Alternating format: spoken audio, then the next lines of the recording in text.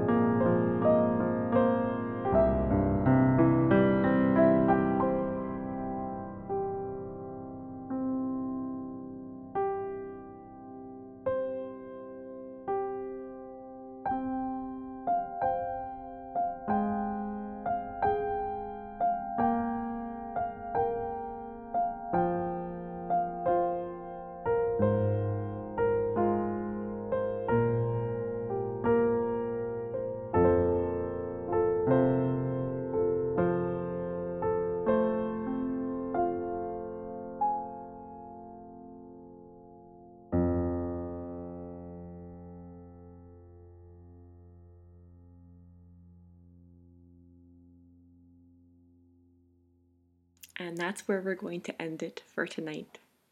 So it took a little while to find a good flow with that piece, but I think we did get there, and maybe you caught right at the end, the second last note was an echo back to that minor chord again that we started with, minor key, because I think it can be challenging to find forgiveness, and for some people it takes a little longer, and there can always be a little bit of a bittersweetness even at the end.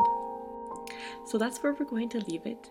If you have an idea for a future theme, you can put in a suggestion on my website.